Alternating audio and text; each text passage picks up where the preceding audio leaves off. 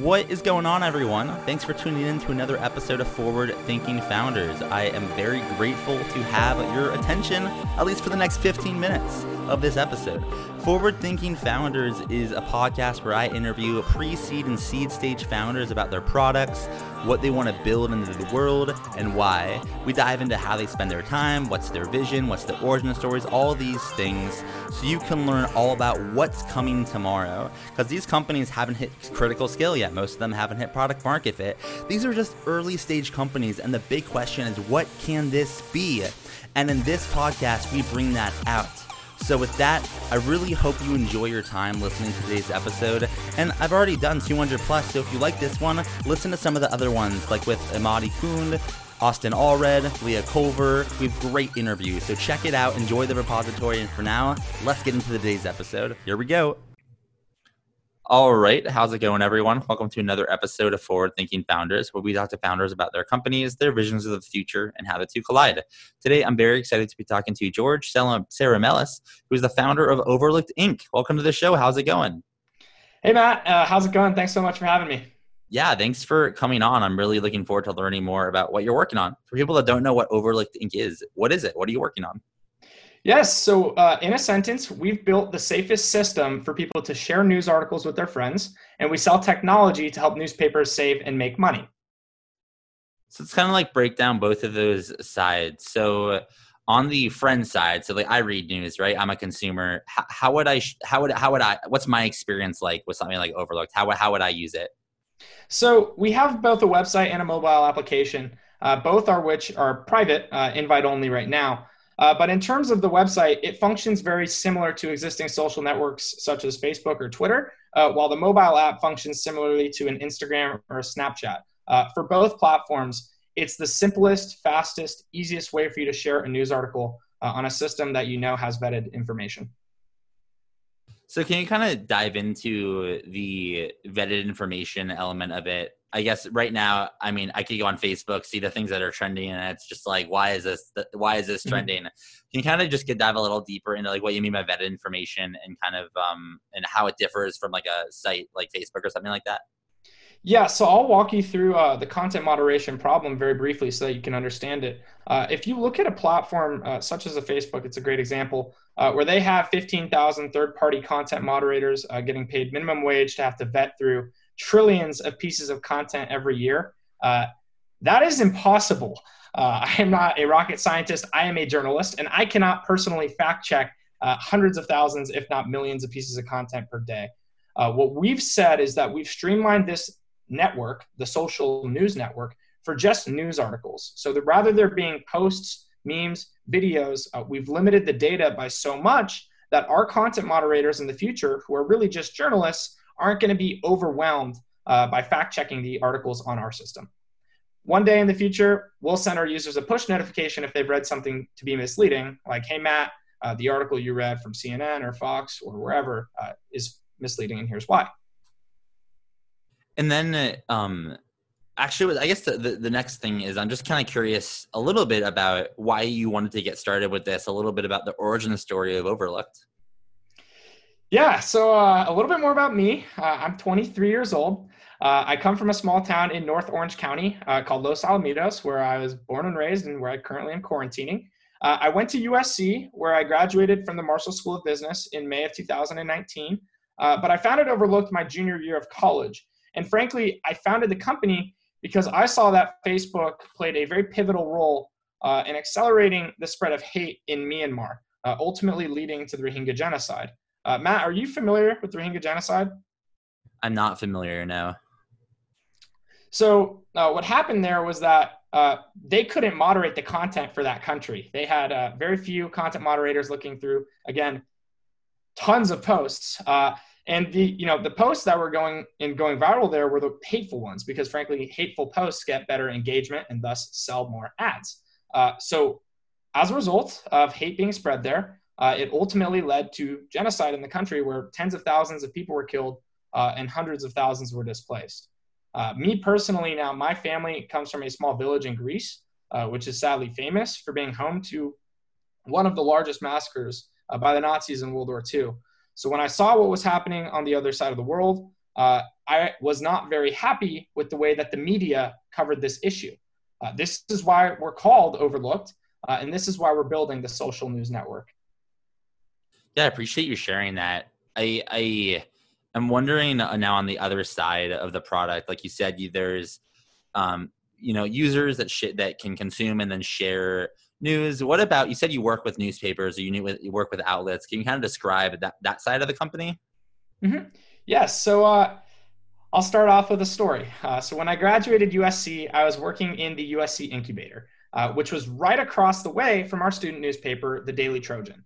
And when I walked into the Daily Trojan, naturally, I'm an entrepreneur. I was looking to sell to them, see if I could plug into their system anyway. It was like a shot out of a movie because there were newspapers literally stacked to the ceiling.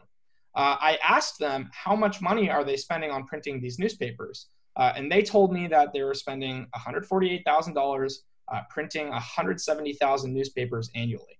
I then asked them, how many students read the newspaper, and they couldn't give me an answer. So I went out and I polled USC undergrads. I learned that less than 5% of undergrads are actively reading the print version of their publication. And this is what led me down the rabbit hole of the newspaper industry as a whole, where I saw that since 1990, print circulation is down 54%. From 2005 to 2018, print ad revenue as a market went from being worth roughly $50 billion in 2005 to just $14 billion in 2018. Yet since 2011, the percentage of digital ad revenue at newspapers has more than doubled. So the trend is really clear here. And if you're one of the 832 US student newspapers, or one of the 3,050 US local newspapers, or one of the 18,000 global newspapers for that matter, you really only have three ways to disseminate information in today's era. You can, number one, print newspapers. Number two, you can have your own sort of digital media and or newsletter, which, Matt, I see you're great at.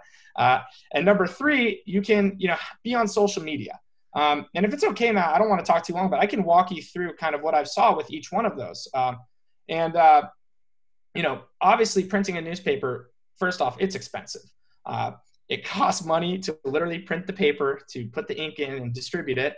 And the trend is already accelerating even faster with COVID. With regards to digital media, what I saw was that far too many of these student and local newspapers have a static WordPress website with no capability to even push notify their audience. Matt, do you have Apple News? Do you get those push notifications? I do, yeah. Yes, so those are that's one of the best ways to drive news retention in the 21st century, is that little push notification. So without it, it's a real tragedy because they're expecting users to have to go to their browser. And the third option is social media. And again, I want to walk you through the story of that newspaper ad revenue going up to 50 billion, peaking in 2005 and falling to 14 billion in 2018, because it really tells a story. And the first thing that it shows is that newspapers were doing really well until Craigslist came out and started competing with classified ads. That was really the first shock that happened to the newspaper industry. But the second and much more sustaining impact is that if you are a business, why would you buy an ad in a print newspaper when you can buy an ad on Facebook and target it at that newspaper's Facebook group? The ads are cheaper. They're more cost effective. So I asked the newspapers, I said, how much money do you make from being on social media? And some of these newspapers, particularly the student newspapers, have tens and tens of thousands of followers. And they tell me, well, we forward traffic to our website and we sell ads on our website. So then I asked them, well, did you get a check from Facebook? And they tell me no. And I said, well, that's because Facebook targets 100%, takes 100% of the digital advertisement revenue that targets your audience. So that when a business buys an ad on Facebook and targets it at the Daily Trojan sees zero. Well, what we're saying is that on Overlooked, the social news network, we're going to compensate publishers for being on our platform so that the more followers or subscribers they get through our system, they can actually make money through our platform now. That's why we've partnered with the Dartmouth, Michigan State student newspaper, West Virginia University student newspaper, and why we're going to market at several other schools, including USC this fall. I'm curious, how do you think about getting school newspapers on board? Like, I guess, is it like sales? How do you think about distribution and like getting into these rooms to sell this, to sell Overlooked? Yeah, so it starts off in an Excel file. We have every single student newspaper and every single U.S. local newspaper mapped out all summer for the past 4 or 5 months, really, since COVID. We've been messaging these student newspapers. Actually, the most effective way has been the cold email, and the second most effective way has been the Twitter DM, because many of these journalists are already on Twitter.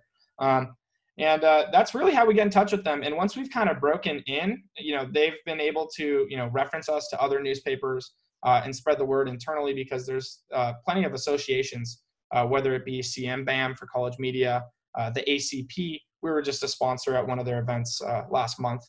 So we were on a call with like 30 newspapers at once. And we have plans to scale this to, hundreds of newspapers and thousands of newspapers across the country and world. And what would you say, like, obviously some of your day is spent on this, right? BD with newspapers. What else are you spending time on? Or I guess in other words, what's a day in the life of the founder of Overlooked Inc.? Yeah, so I spend my time really in 3 sections. The first is the investor CRM, where we have every investor in the US mapped out. The second is the publisher CRM, where we have every newspaper in the US mapped out. And the third is the business CRM. Because what I haven't told you yet, Matt, is that our SaaS-like service. So we have 2 ways to monetize the product. The first is the conventional ad.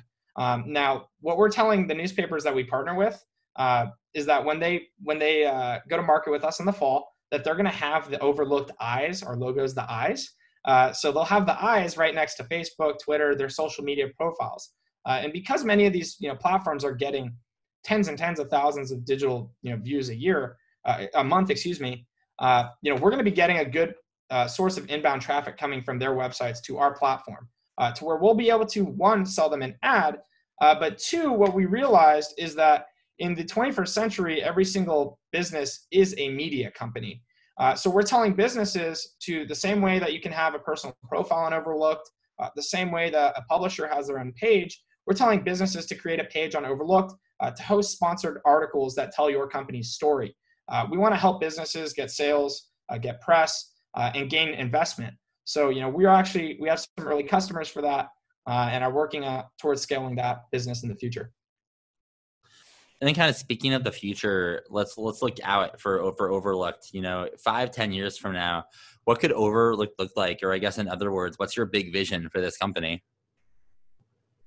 Well, my vision, Matt, is to change the way people access their information onto a system that is, doing what's right for not just consumers, but publishers.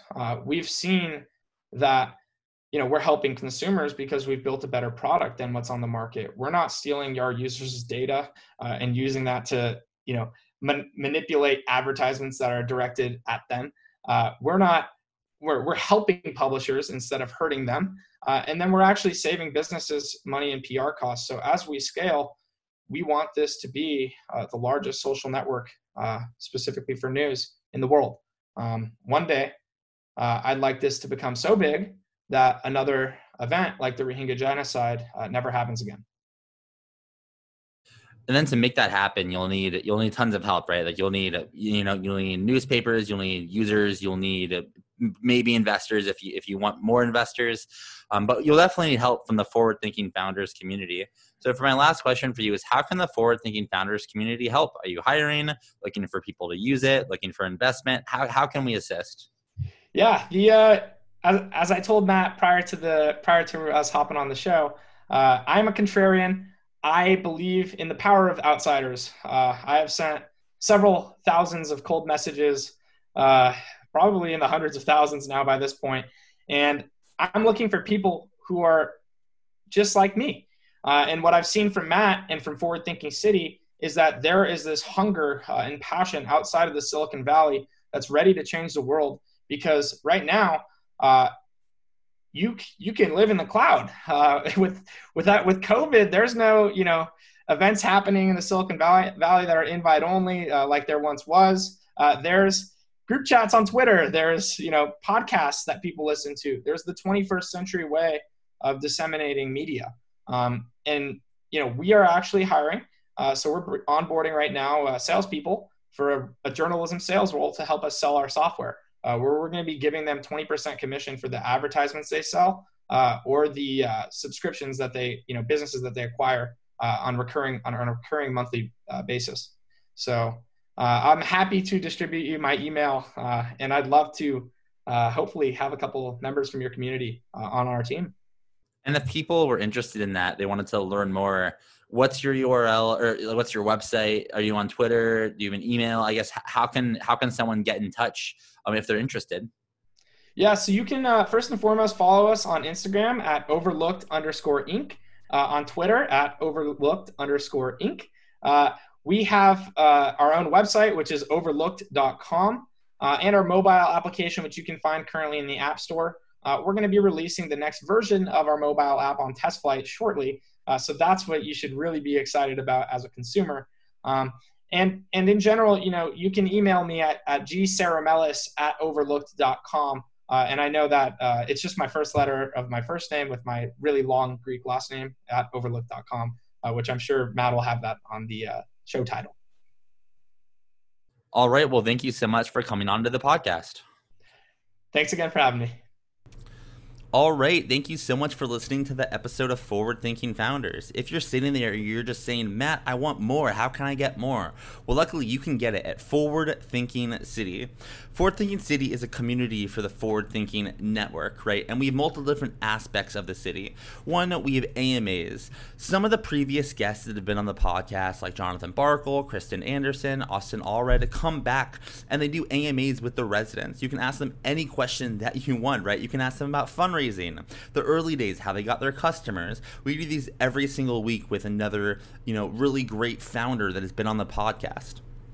Additionally, we have our pitch battles, right? So if you want feedback on your pitch and the opportunity to potentially pitch in front of VCs and talk one-on-one with venture capitalists, this is where to do it. These are monthly pitch battles. So if you don't get in the first time, try again, right? The goal is to improve and get feedback to eventually, 1, raise, get into the room with the VCs, 2, raise capital, 3, so you can get back to your company and building a great startup, building a great business.